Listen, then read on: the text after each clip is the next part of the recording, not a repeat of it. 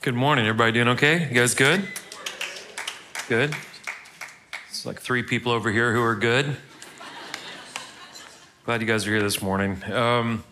Been working through the Gospel of John. I don't know how long we've been in this. We've been in it for a while, and we are getting dangerously close to the end of John. We got this weekend.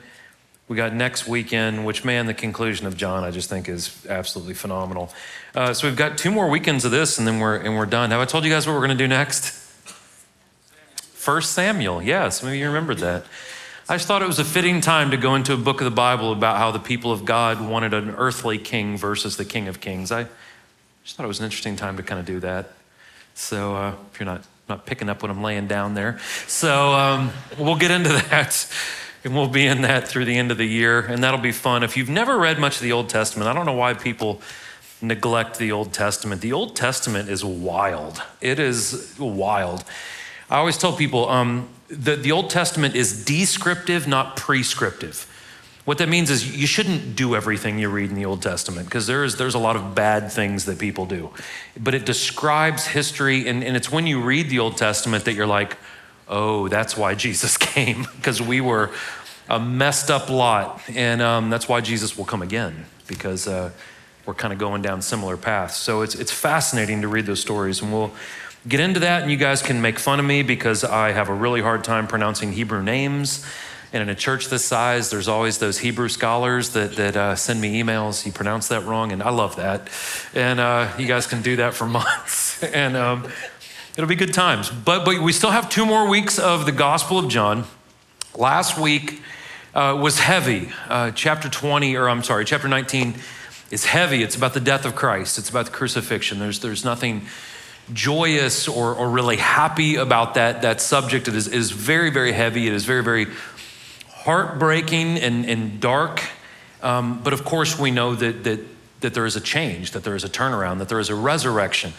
And so it's interesting, whenever people say the most important thing in human history was the crucifixion of Christ, well, that I don't believe that to be true. I believe it's what happened 3 days after the crucifixion. That is the most important thing. And good people can die for you, but there's only one that could resurrect themselves for you. And that's why I love talking about the resurrection. And chapter 20 is a very powerful, very uplifting. You smile at parts of it. Is after all of this darkness, we then see this amazing light that is chapter 20. So if you weren't here last week, John's account of the crucifixion and the resurrection is a little different than the other 3 gospels. We call them the synoptic gospels, Matthew, Mark, and Luke.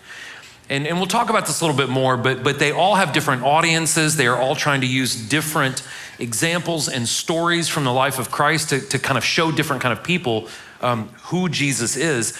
And John's account of the crucifixion is dramatically different than the other accounts because John is not focusing on necessarily the events of what is happening at the crucifixion.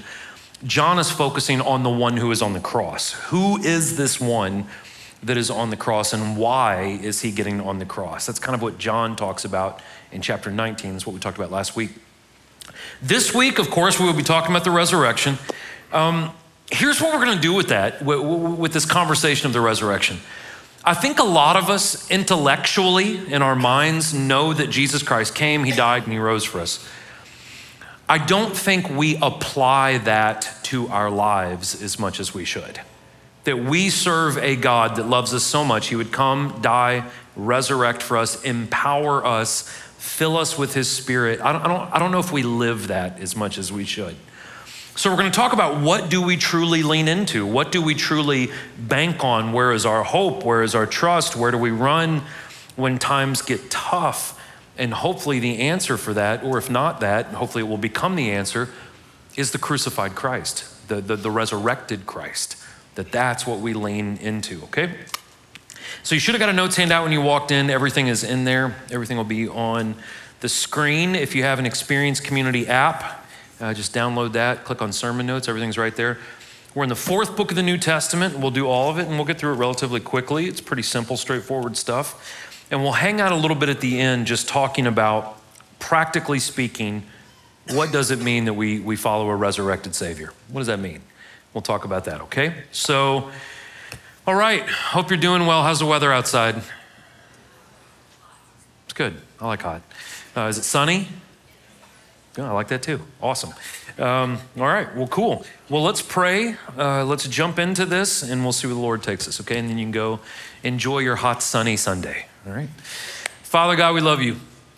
Lord, thank you for everyone in this room. Thank you, God, that people would give up a couple of hours from their weekend, Lord, to come in and to worship you and to break open the word and to study and learn more, a little bit more about you. God, I pray, Lord, that as we study and as we worship today, God, that you bless us, that you touch our hearts, God.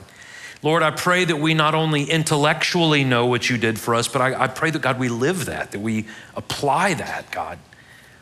Father, we pray not only for our church, we pray for every church in our city, pray for our other campuses and the churches in those cities, and pray that we can be a blessing to this community, Lord. We love you and we thank you, God. Pray all these things in your son's name, Lord, in Jesus' name. Amen. So at the end of chapter 19, we end with Joseph of Arimathea, very rich, influential man, and Nicodemus, same thing, very educated, influential, affluential. These two men get the body of Jesus Christ. They start to prepare Jesus's body according to Jewish burial ceremonies. But because of the Sabbath day, they were not able to complete that. So now we have Mary in chapter 20 showing up early the next morning to finish what they started, okay? That's where we pick up. On the first day of the week, Mary Magdalene came to the tomb early while it was dark. She saw that the stone had been removed from the tomb. So she went running to Simon Peter and to the other disciple, the one Jesus loved, that's John, and said to them, "They've taken the Lord out of the tomb and we do not know where they've put him." At that, Peter and the other disciple went out heading for the tomb. The two were running together, but the other disciple outran Peter and got to the tomb first. Stooping down, he saw the linen cloths lying there, but he did not go in.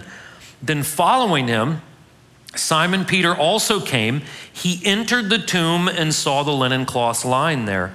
The wrapping that had been on Jesus' head was not lying with the linen cloths, but was folded up in a separate place by itself. The other disciple who had reached the tomb first then also went in, saw, and believed.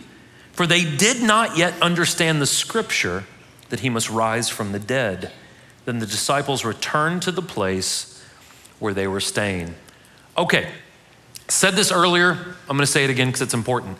If one reads the Bible, if one reads the four Gospels, you'll see that there are differences in the four Gospels. There's not discrepancies, there are differences. The reason why is there's a lot more than Jesus did. We'll learn this at the end of this lesson that is not recorded.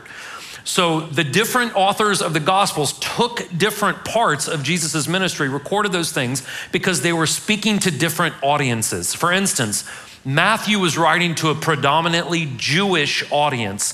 So the way he wrote about Jesus was slanted to persuade Jewish people, and particularly that Jesus Christ is the prophesied Messiah.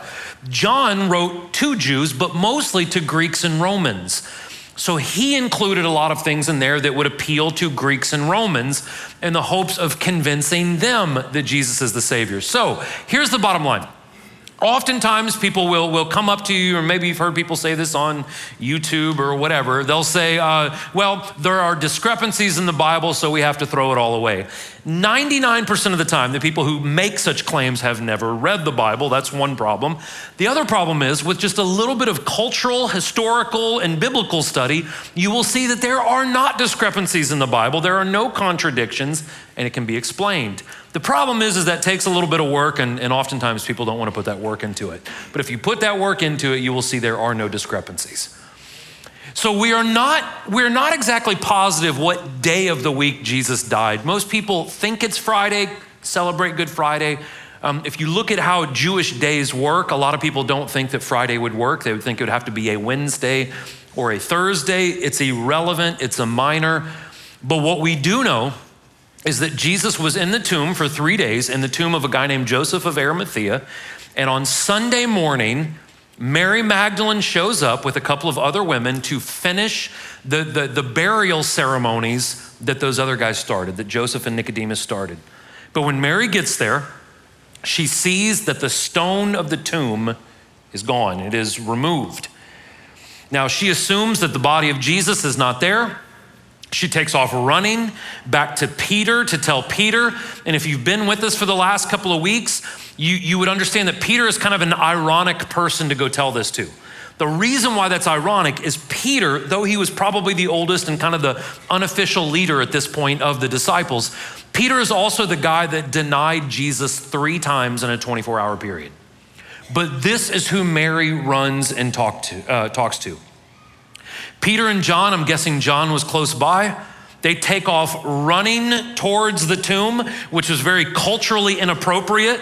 Back in Jesus's day, grown men didn't run around. We do that for fun now. I don't do that for fun, but some of you may do that for fun.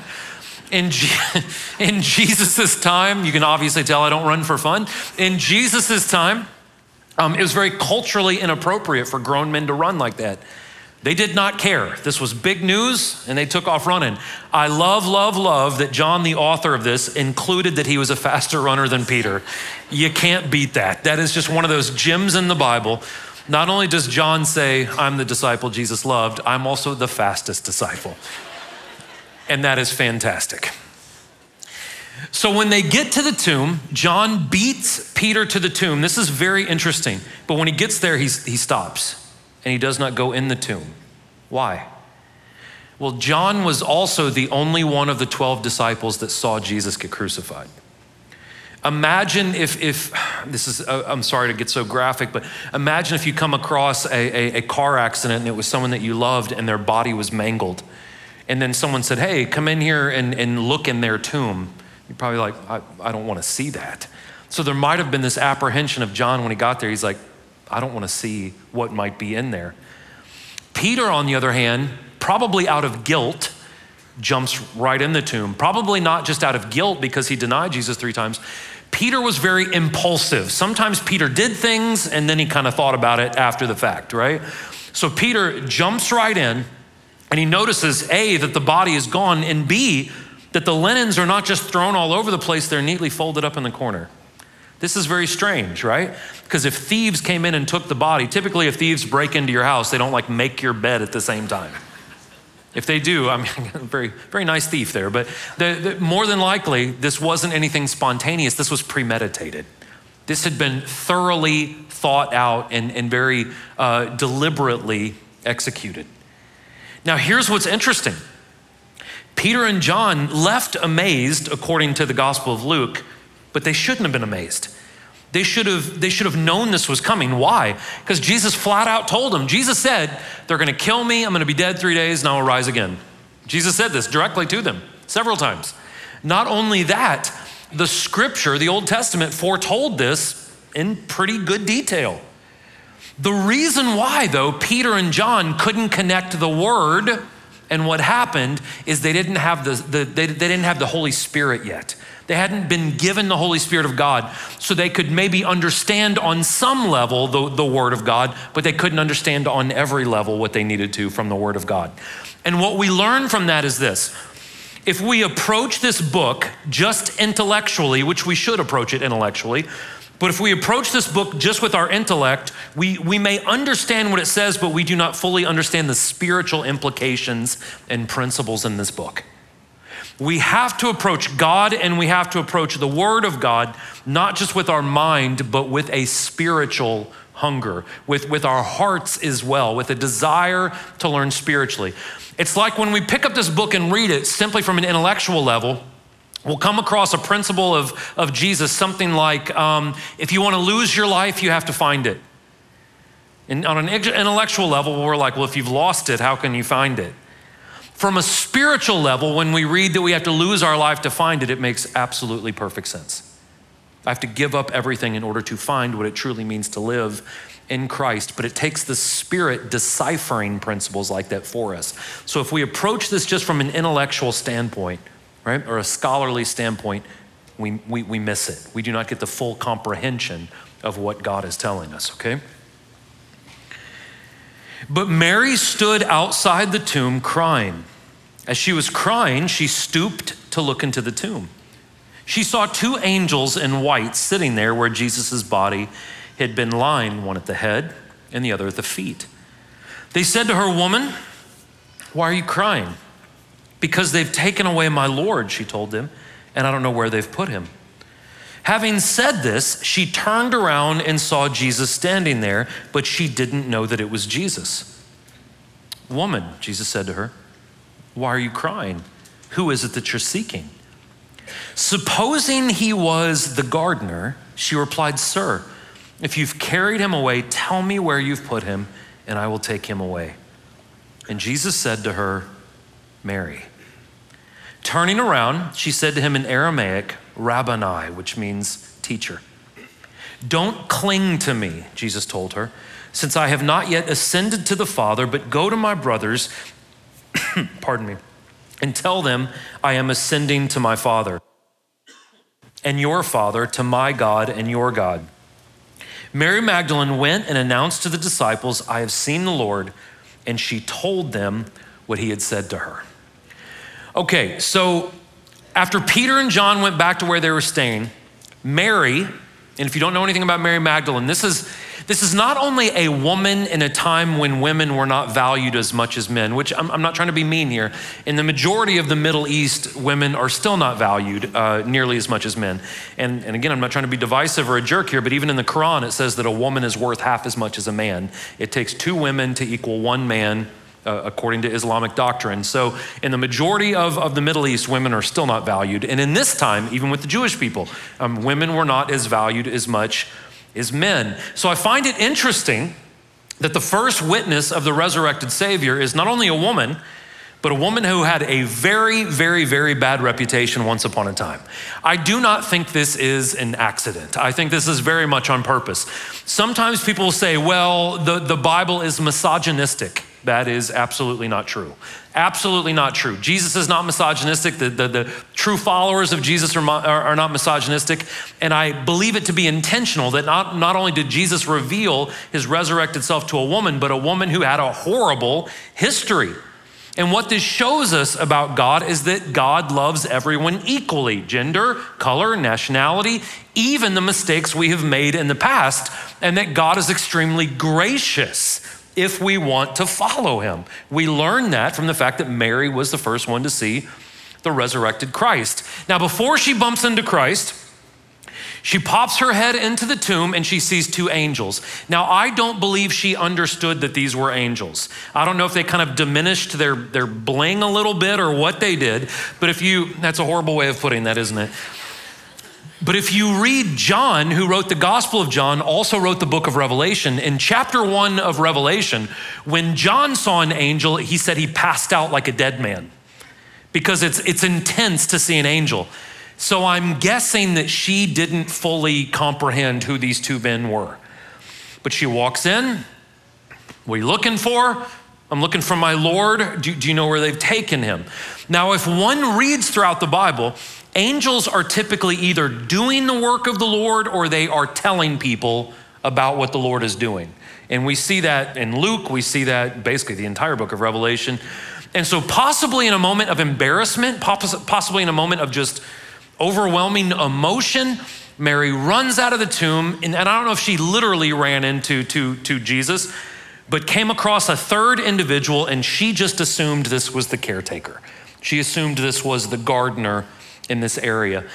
And someone would ask, well, how in the heck did she not recognize Jesus? She was at the crucifixion, followed Jesus for many years. Why didn't she recognize him? Well, you got to think.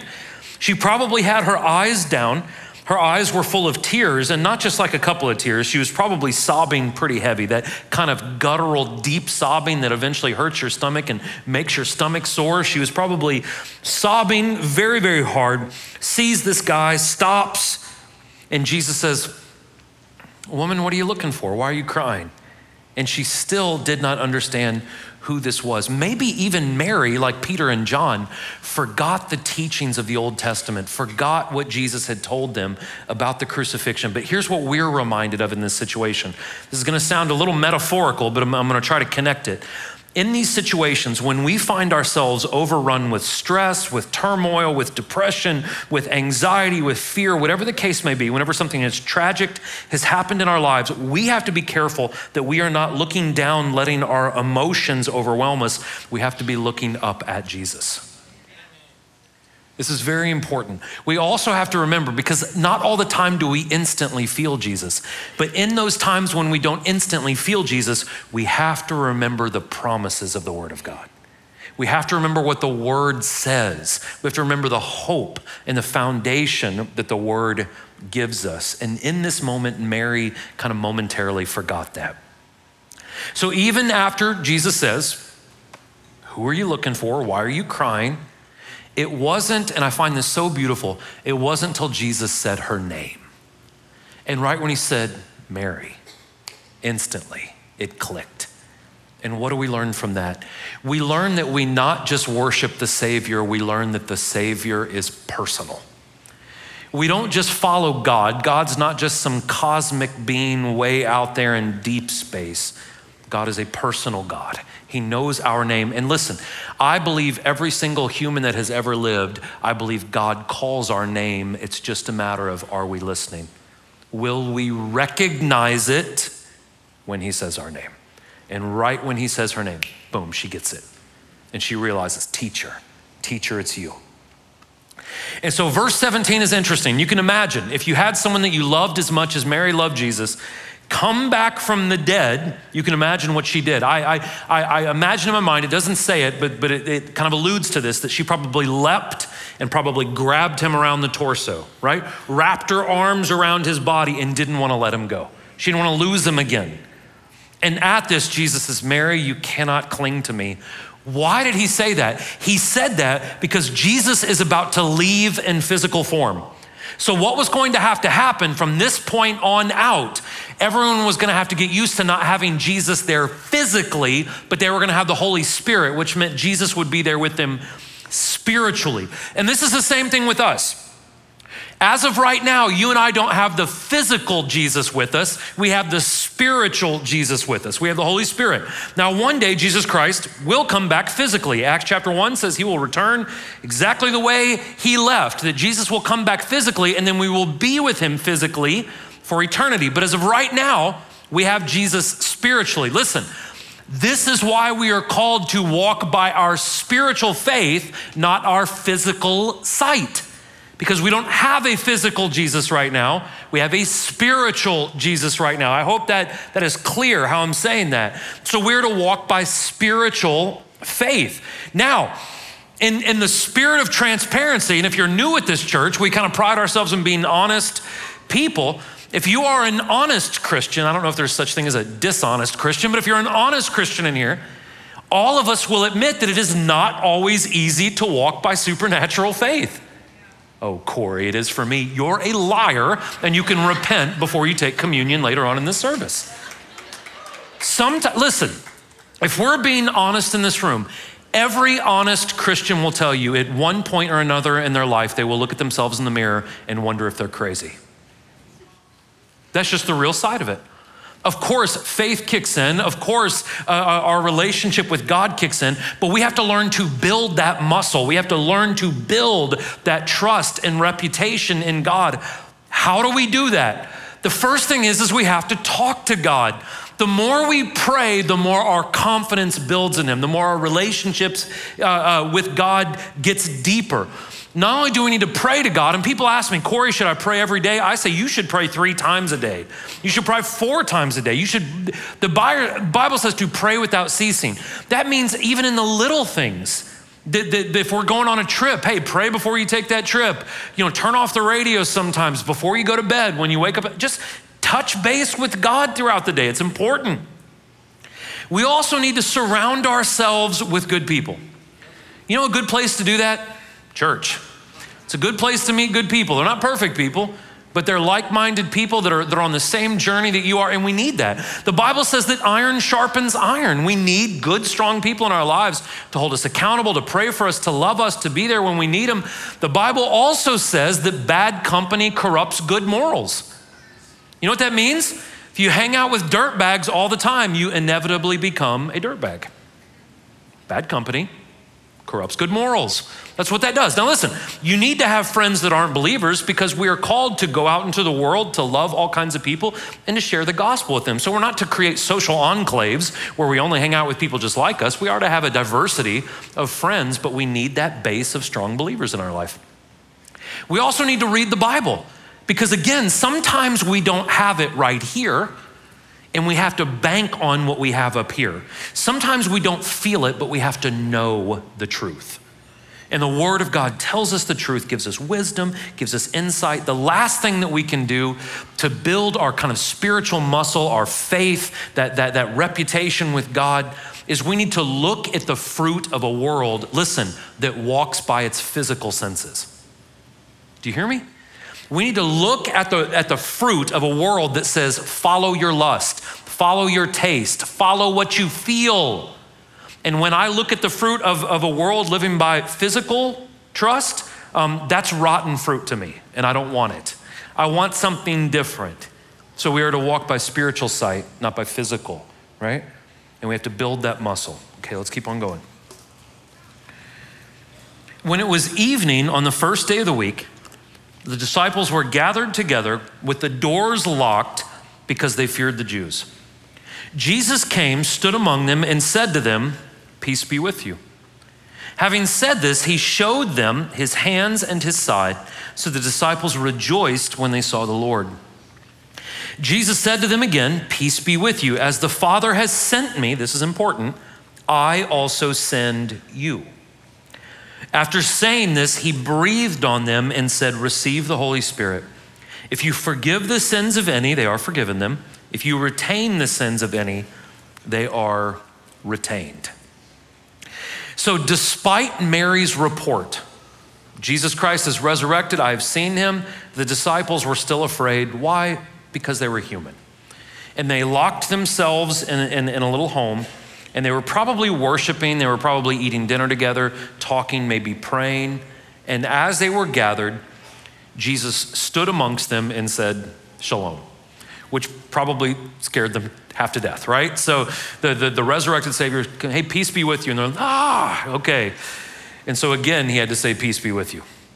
So to the disciples, they thought that locked doors would protect them. To the reader of this gospel, we understand that if Jesus can resurrect himself from the dead and escape the grave, a locked door is probably not going to do much. What we learn is if Jesus wants to get to us, Jesus will get to us. Jesus does what Jesus wants to do. Why? Because he's the creator God, right? So we learn that there's nothing that can stop Jesus. So after showing his scars, he says, "Look at my hands, look at my side." Jesus prepares the 10 disciples to be sent out to teach. I thought there were 12. Well, Judas has committed suicide by this point. And we don't know exactly where Thomas is, but he's out somewhere. So he breathes on these 10, and I imagine he eventually does this for Thomas. We'll read that here in a second. He breathes on the 10 and they receive the Holy Spirit. Now the Holy Spirit would be officially poured out or it would be available to anyone, but that wouldn't happen for another 50 days after this point. That's in Acts chapter 2, the day of Pentecost, when the Holy Spirit is poured out on mankind. The reason why the disciples got the Holy Spirit first is when the Holy Spirit was poured out on everyone, someone had to be there to be able to instruct them, to teach them, to tell everyone what is going on, right? To tell the masses. And it's beautiful in Acts chapter 2. This is where Peter, who at this point is a big coward, right? We see Peter in Acts chapter 2 become the rock, become this phenomenal leader, this phenomenal teacher. He gets up and teaches, in my opinion, probably the best gospel message that's recorded in the Bible. And he lays it out there for them, but they had to have the Holy Spirit first. And then verse 23 is interesting. Some of you came from denominations that misinterpret verse 23, and some people read verse 23 and they say, well, some people have the authority by God to forgive sin. No human has the ability to absolve sin. No human has the ability to retain or forgive sin. So what does this mean? Is this a contradiction? No, it's not a contradiction. What Jesus is saying here is he has now given these disciples his word, right? He has given them his instruction. He has told them the word of God, and they had the Old Testament, but now we have the New and Old Testament. We have the word of God as followers of Jesus, which tells us what is right and wrong. Not only do we have the word of God that tells us what is right and wrong, we also have the Holy Spirit that Jesus gave us, right? We have the Holy Spirit that gives us discernment and wisdom to know what is right and wrong. So what Jesus is saying to his followers right here is, because you have my Spirit, that compass, right? Because you have the word of God, the clarity that I've given you, you have the authority as my follower to tell people what is a sin and what is not a sin. You have the authority to determine what is right and what is wrong. Now, when we say things like that, like if someone gets on a stage like this and says, a certain sexual act, whatever that is, sex outside of marriage or the kid, this is a sin, people go, well, only God can judge me.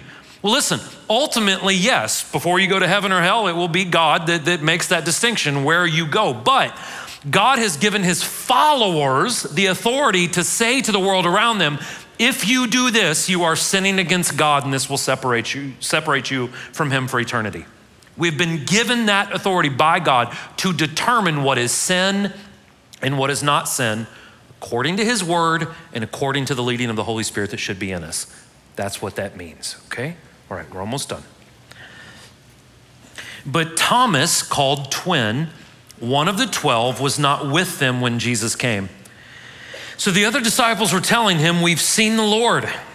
But he said to them, if I don't see the mark of nails in his hands, put my finger into the mark of the nails and put my hand into his side, I will never believe. A week later, his disciples were indoors again and Thomas was with them. Even though the doors were locked, Jesus came and stood among them and said, peace be with you. Then he said to Thomas, put your finger here and look at my hands. Reach out your hand and put it into my side. Don't be faithless, but believe. Thomas responded to him, my Lord and my God. And Jesus said, because you have seen me, you have believed. Blessed are those who have not seen and yet believe. Jesus performed many other signs in the presence of his disciples that are not written in this book. But these are written to you that you may believe that Jesus is the Messiah, the Son of God. And by believing, this is very important, and by believing, you may have life in his name. Okay. Some Christians are gullible. I'm not trying to be mean. You guys know those Christians that are like, they've been kind of so sheltered, they just kind of believe everything, right? That is not Thomas. That was not Thomas.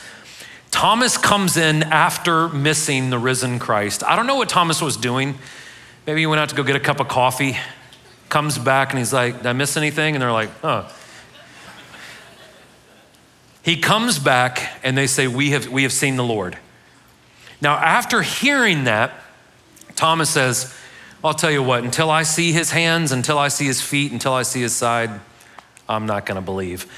So here's the thing, for 2,000 years, we have been beating up on Thomas, doubting Thomas, don't be like Thomas, and we're very judgmental when it comes to how we look at Thomas. Here's the thing with Thomas. Imagine if you had been following someone for 3.5 years, he loved him more than anything, you saw miraculous works, and he was dead, and he had been dead for 3 days. Thomas was disappointed, Thomas was discouraged, Thomas was probably sad and depressed, Thomas was confused, Thomas was all these things. And here's what Thomas did. Listen, this is very, very, very important. In the time of that stress or depression or fear or anxiety or whatever the case, in that moment of turmoil, what Thomas did is he resorted to his physical senses. And we judge that and we go, oh, I can't believe he did that. How many times do we, in moments of stress and fear, of overwhelmingness, how often do we run to food instead of Jesus? How often do we run to pornography instead of Jesus? How often do we run to vegging out and watching Netflix for 10 hours instead of Jesus? How often do we, well, I'll just go there. How often do we go to a pill before we go to Jesus? How often do we go to a drink or a joint before we go to Jesus? How many times have we done exactly what Thomas did? And in that moment of pressure, we result to our physical senses versus our spiritual insight. A lot of us, right? And so Thomas did what a lot of us would do. in that situation. And I think we need to show him a little bit of grace. Here's the thing about Thomas, though. He didn't give up. It says a week later, he was back with the disciples again, more than likely in a worship service. Maybe they're singing, maybe they're eating food together, maybe they're praying together. Jesus shows up again. Peace be with you. Now maybe the only person scared this time was probably Thomas. And Jesus walks up to Thomas and he goes, I think you wanted to see these. And he says, touch my hands. Here, touch my side, Thomas. And then he says, don't be faithless, believe.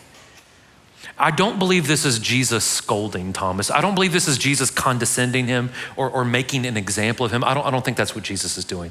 I think Jesus is actually saying, man, look, sometimes we're gonna be down, but you just have to trust me.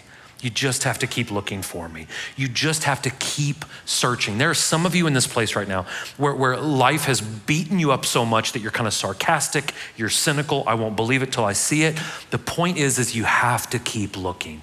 You have to keep digging. And if you do, you will have an encounter with Christ. I absolutely guarantee it.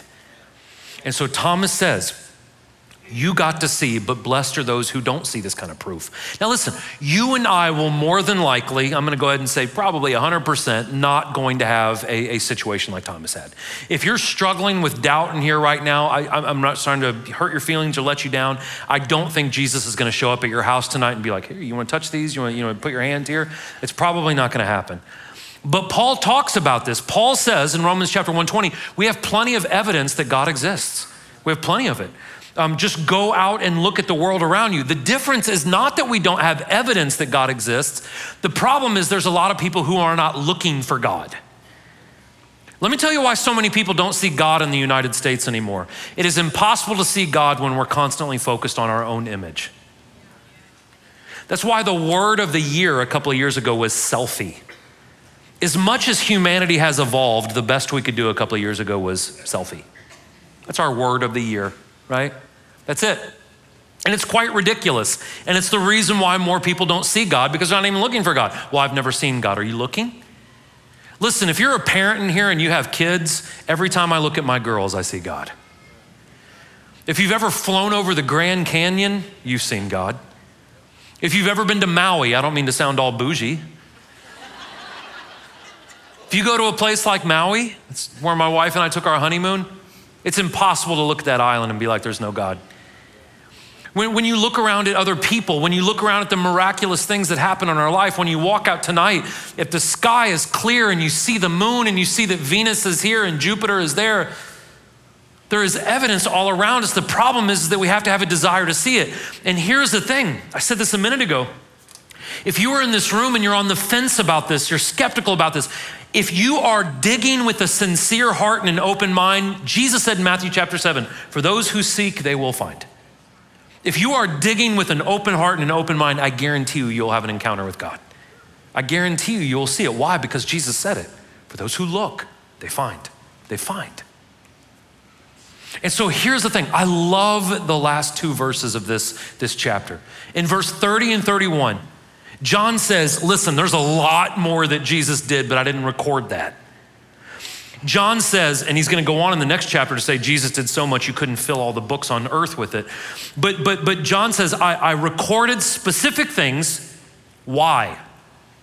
So that you, the reader, would read these specific accounts, these miracles, these things that Jesus did, that you would read this and that you would believe that he is the Son of God. And not just believe, but believe, and then because of that belief, gain life. To have life, I love this, to have life in his name. That there is no living, there is no truly living, there is no peace and fulfillment and contentment and joy in anything apart from Jesus' name. So John's documentation of the life, the death, the resurrection of Jesus it's a roadmap on how we find life. It's a roadmap on how we understand what it means to truly live, to have purpose, to have value now, and have the hope of an eternal life with God in paradise forever. So there are four interesting people in this chapter. There's five, but I'm excluding Jesus, right? There are four very interesting individuals. in this chapter. And we can identify, I think, for the most part, with one of these four. The first one, I think a lot of men identify with Peter. Peter was impulsive, lost his cool sometimes. Guy comes to arrest Jesus. He picks up a sword, cuts his ear off. Jesus is like, come on, Peter. If you live by the sword, you die by the sword. He didn't think sometimes. And some of us in this room, our impulsivity gets us into trouble. And we identify with that. If you don't identify with impulsivity, there are some of us in this room who, when times of trouble arise, we deny Jesus. Well, Corey, I've never denied Jesus. Let's go back to something I said earlier. In those times of stress, if we run to anything other than Jesus, we are in essence denying him. And we do that a lot, right? So maybe we identify with Peter. Maybe we identify with Mary. Mary was marginalized. She was on the fringe. She wasn't valued as much as other people. Maybe like Mary, we have an awful past. Maybe we have a very dark past. Maybe we have dabbled in some very, very ugly, evil things. Maybe those things have overtaken us. Maybe we were controlled by those things. Maybe we identify with Mary. Maybe we identify with Thomas. Thomas was the skeptic. Thomas was the one who got beaten down. He was ground down. And he's like, I'll believe it when I see it. And maybe life has ground down some of us in this room to where we've just become kind of cynical. Man, I flirt with that sometimes. Anyone else? Sometimes if you watch enough news and you're around enough people, you're like, we are awful. And you become very cynical, right? Very callous. Or, you know where I think a lot of us land? Is we're the good ones. I put good in quotation marks because the Bible said our goodness is like filthy rags compared to God. So good by our standards is not much compared to God. But John was the good one. John was the disciple that Jesus loved. John was the one that took Jesus' mother into his house. John is the only one that was present at the cross. Maybe we're more like John. We come to church every week. We check off the boxes. We look the part. We act the part. But even in our appearance of godliness, we have forgotten the power and the promises of Jesus. We've forgotten not only the promises in the Word of God, we've forgotten that if we have the Holy Spirit, we are to live a certain way. And we're to be empowered by that Holy Spirit. And some of us are good on paper, but we're not really living out the power of God. Not really living in that identity. So here's the thing, regardless of what we kind of associate with, regardless of what our background is, that's irrelevant. The color of your skin, your gender, the mistakes you've made, all of that is irrelevant. What Jesus is looking for is not your past or what the world says you are. What Jesus is looking for is he's looking for the ones who want to hear truth. He's looking for the ones who want to change and to see a difference in their life. And if we will come to the crucified and resurrected Christ, any of us, if we will be humble and submit to him, we can be saved. Not only saved, we can be empowered. What does that mean? We can have healthy relationships. We can have healthy marriages. We can raise great kids. We can make sure that we live above the reproach and the evil of the world, that we can do that if we just put our faith in him. And we can live fulfilled, content lives.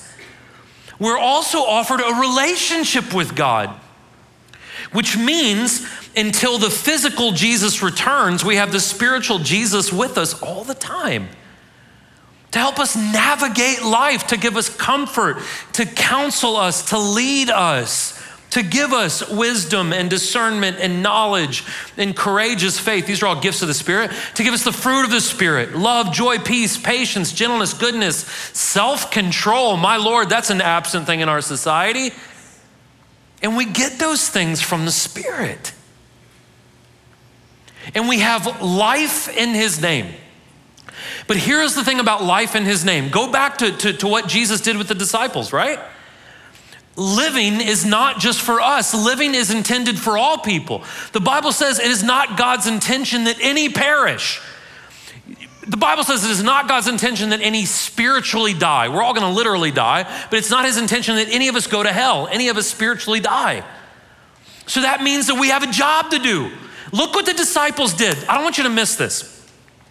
The disciples locked themselves in a room with people that thought and felt just like they did. And what did Jesus say when he came into the room? It's not my intention for you to be in this room. Go out. I'm here to send you out. What do I mean by that? Christians, it is not our job to just create a social enclave where we hang out with people just like us and never engage the outside world. That is not what the church is supposed to do. But Corey, it's dangerous out there. Heck yeah, it's dangerous. That's why Jesus said, I send you out like sheep among wolves. But what if we get hurt? That's why Jesus said, I will send you out like lambs to be slaughtered. Can I ruin next week's lesson for you real quick? In next week's lesson, in the final chapter of John, Peter and Jesus are sitting there on the beach eating fish, right? They're having this conversation. Listen, if you haven't heard anything I've said, I want you to hear this. Jesus looked at Peter and he said, Peter, right now you're free. But eventually people are going to tie you up, they're going to beat you and take you somewhere you don't want to go. The Bible says Jesus was telling Peter how Peter was going to die. You are going to go through exactly what I just went through, Peter. And you know what Jesus says right after he tells Peter how he's going to violently die? You know what he says? Follow me.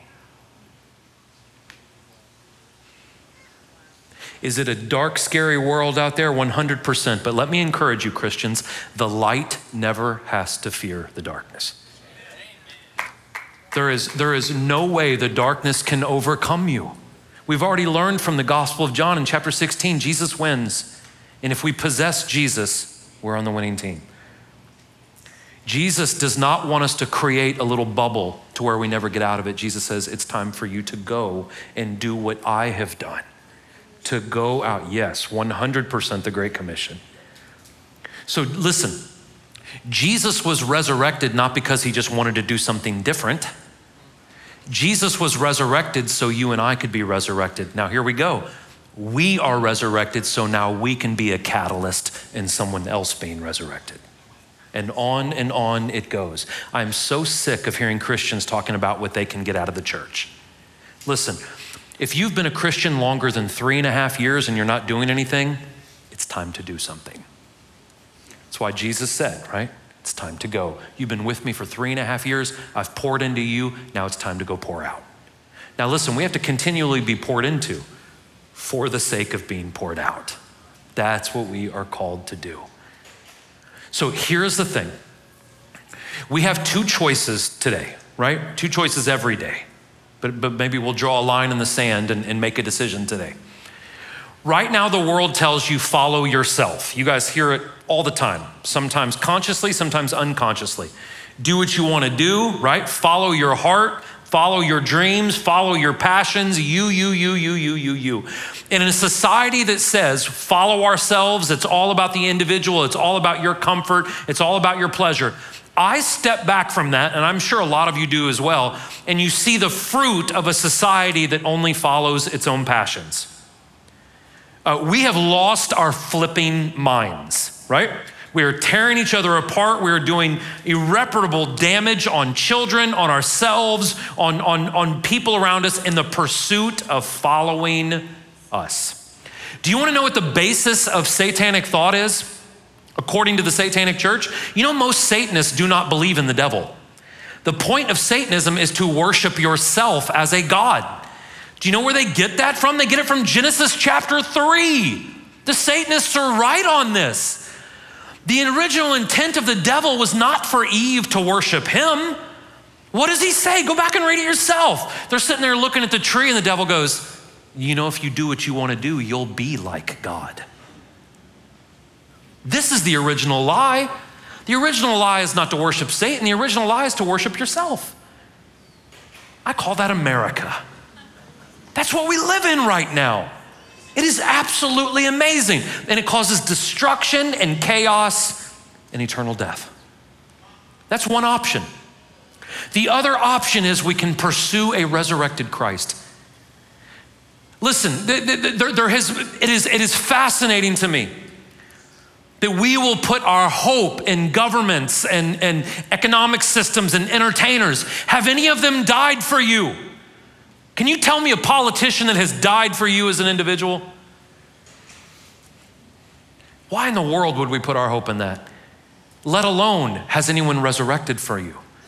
Has anyone conquered the grave for you? If we will pursue not ourselves, but a resurrected Savior, we are spiritually resurrected now. We live fulfilling, valued lives now in the hope that when we are physically resurrected, everyone will be physically resurrected, but will we be physically resurrected to eternal life or eternal death? And if we follow and pursue Jesus, we'll be resurrected to eternal life with him forever. So the question that we must be honest about today is this. As you and I are standing in this room this morning, if we were to open up the cage of our heart, and if we were to be honest with ourselves, listen, you have to be honest with yourself this morning. I have to be honest with myself. What is it that I truly put my hope in? You know, there's a lot of people selling out their dignity right now for a bunch of little hearts. Isn't that crazy? Guys, when you step away from that, is that insane to anyone else besides me? Well, Corey, I make a lot of money, like, doing my TikTok posts. I'm like, I don't care. How much is your dignity worth? It's not worth that much. I'm not going to sacrifice my dignity and my integrity so I can make a couple of bucks from looking like an idiot on TikTok. But there are people who will sell themselves out for a little thumb, for a little heart, because their hope is in, because their hope is in the affirmation of people. That's what their hope is in. There are people who will sell out their integrity and their dignity for money because ultimately their hope is in material possession. There are people who will sell out friendships and family and also their integrity and everything else for a political party because at the end of the day, if they're honest with themselves, their hope is in the government. What is our hope in? Where do we find our value? Where do we find our fulfillment? Is it possible, if we're being honest, you and I today, is it possible that maybe we've been looking for the wrong things? That maybe we have been pursuing the wrong ventures? Maybe we have been looking at the wrong images? Maybe we've been pursuing the wrong thing. And let me ask you this, have we leaned not just into the fact that we know Jesus was crucified? Most Christians, we intellectually know, yes, Jesus was crucified for me. Listen, understanding, not just in our brain, but in our heart, that Jesus Christ, that the Word became flesh, John 1, the Word became flesh, dwelt among us, the Bible says, willingly was nailed to a cross, dead for 3 days, resurrected by his own power. If we truly got in our heads and in our hearts, Jesus did that for you, for me, for you, individuals, right? Mary, for us, he did that. If we got that and if we lived in that resurrection, if we lived in that love and in that power of God, boy, how much differently we would live. What are we running after? What are we running after? Would you bow your heads with me, please?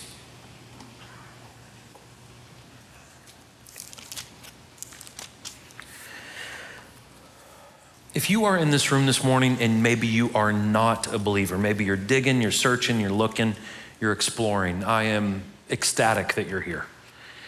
Up here on my right, your left, Pastor Jonathan is up here. He works with all of our discipleship stuff. If you have any questions, Jonathan will do his best to answer those for you, okay? Please don't be embarrassed or ashamed or any of that. Please, we welcome that. We also have men and women on both sides of the stage if you need prayer for anything in your life. Doesn't matter what. Let someone pray with you, please. The last thing is this, and please don't rush through this or neglect this, but wherever you see a lamp on a table all the way around this room, and then on the majority of the pillars in this room, there is communion. There is bread and wine, and that represents the body and blood of Jesus Christ. All of you are welcome to take that. You just get up personally, get the communion, go back to your seat, pray, take your communion. All of you are welcome to do that as long as you have asked Jesus to forgive you. Here, as your heads are bowed and your eyes are closed, if you take communion today, I'm gonna ask you to ponder on something, meditate on something today.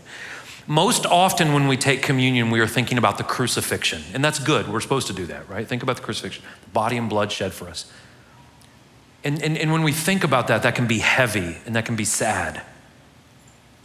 Today, I would like you to think about what happened 3 days after that crucifixion. That Jesus shed his blood and gave up his body, but he didn't stay dead. He conquered the grave, conquered it, so we can conquer it. And then he loves us and he wants to empower us. Think on that a little bit today. Live in that. Father God, we love you, Lord. Thank you for everyone in this room. Thank you, God, that you brought us together. I pray that you keep us safe, Lord. Keep our families, our children, our spouses, our friends, God. Keep us safe, Lord. I pray that you just give us wisdom, give us mercy, Lord. Let us live in your love. Let us live in the empowerment of your spirit. God, let us grow a better relationship with you. God, we love you. We thank you. We praise you, Lord. Keep your hand on us, God, until we meet again. In Jesus' name, amen. God bless you all. Love you. You're welcome to help yourself.